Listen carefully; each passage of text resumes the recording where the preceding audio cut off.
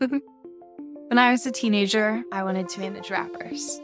The lifestyle didn't agree with me, so I became the next best thing, a venture capitalist. Managing rappers and investing in startups may seem like totally different occupations, but I've come to think that they're quite similar. In both instances, you're helping ambitious, talented people build an identity and tell their story. And where does that story get told? On the internet. And as a member of the first generation to grow up online, I like to think that I know a thing or two about building digital identities. I've been posting videos online since 2013, and building a community on the internet is one of the main things that led me to founding Behind Genius Ventures. The internet is the primary way Gen Z works, plays, and finds community. That's why my venture firm, Behind Genius Ventures, is built around the principles of content and community. Through everything that we do, my aim is to bring people together. Nowadays, the people that my founders often want to be connected with are members of my generation. We already account for 20% of the US population with $360 billion of buying power and growing yearly.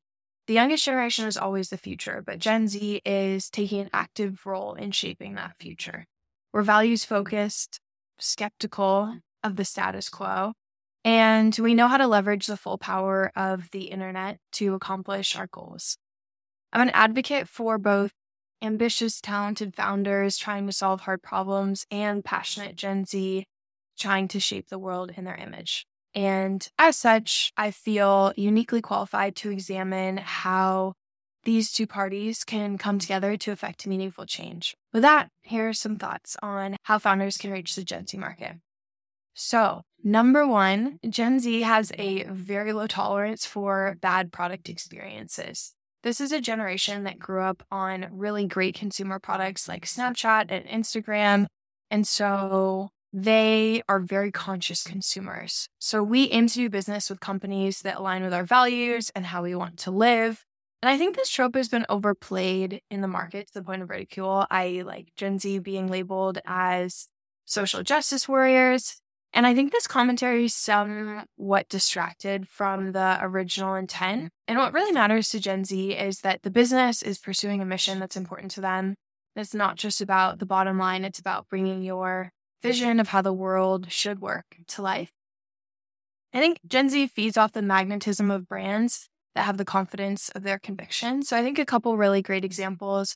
First is Ben & Jerry's. So despite being a legacy brand, Ben & Jerry's has fostered strong affinity in the Gen Z market by leading with their values and allowing those values to inform how they do business.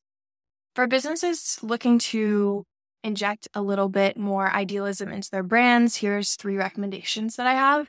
The first is to develop company values, if you haven't already, and determine how they manifest themselves throughout your organization internally. And then the second would be to promote your company values in customer-facing communications as well.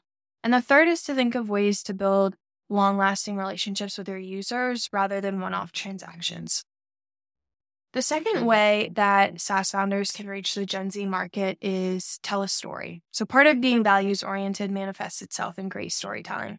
Stories make the world go round. So when BGV is evaluating startups, one of the criteria that I look for is the ability of the business or the founder to tell its story in a conversational, digital-first way. I think of this as the business's what I call an eclectic fiction. It can be actualized in a variety of different ways. For example, making funny TikToks. I think short-form video is highly effective. And memes, my favorite. They indicate a business's willingness to not take itself too seriously. Great examples of this would be Duolingo with their mascot, and also Morning Brew. And there's sort of interesting post-capitalistic nihilism to brands poking fun of themselves that tends to resonate with the mindset of Gen Z. Another approach is to express vulnerability as a brand. So Gen Z is very forward-thinking on issues of mental health, and we appreciate brands and founders speaking honestly via blogs, podcasts, tweets about their experiences, journey, struggles, and what they've learned. So these kinds of approaches are a departure from traditional corporate marketing, which reeks of empty platitudes and confusing phraseology. So to summarize, To connect with Gen Z, focus on authenticity and customer-facing communications, and 2 techniques to come across as more authentic are humor and vulnerability. And then we also have a very low tolerance for marketing BS. So there's no better way to destroy your credibility with the Gen Z market than inauthentic and boring content. And the last is to create a memorable product experience. So as digital natives, Gen Z has a strong nose for product. We can sense immediately when a product feels janky or dysfunctional or something's off. And we exert a measure of influence over what's considered sleek and tasteful design. What typifies a great product experience for Gen Z is a healthy mixture of function and form matched with deep empathy for the customer experience. The latter ingredient comes from customer research and the development of target personas, what your customers like, how they spend their leisure time, etc. And at BGV, we push our portfolio companies to talk to their customers as much as possible. I believe most founders should set aside at least 1 hour per week to interact with their customers, be it through direct customer interviews or responding to support tickets. The customer empathy helps you understand where your product creates value and how to capture that value in your pricing model. It's also exciting for customers to feel like their feedback is being taken seriously. So listening to customers and moving quickly on their feedback in a thoughtful way sets companies apart from the fray. So key takeaways, Gen Z has a low tolerance for bad product experience. Great products are a combination of form, function, and customer empathy. And companies need to talk to their customers on how to iterate on products, and utilizing feedback also helps build stronger customer brands. In conclusion, there is a changing of the guards happening in tech, and after a lifetime spent as an end user, Gen Z is now stepping in to dictate how tech is built, funded, and sold. We understand that tech has a profound impact on how we live day to day, and we want to say in determining what problems tech solves.